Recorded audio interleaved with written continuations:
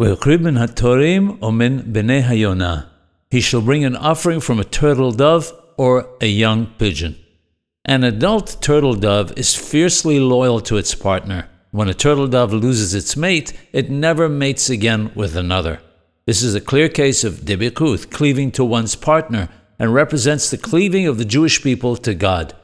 Just like the turtle dove will never accept another partner, so too the Jewish people, once they have partnered with HaKadosh Baruch Hu, the Holy One, blessed be He, will never accept another God. By the same token, the reason why young pigeons are required is because adult pigeons are known to be jealous in nature. Jealousy is the opposite of debikuth. It causes strife and separation, which is not the message we're trying to give when offering a sacrifice. That is why pigeons have to be ones that never had a partner.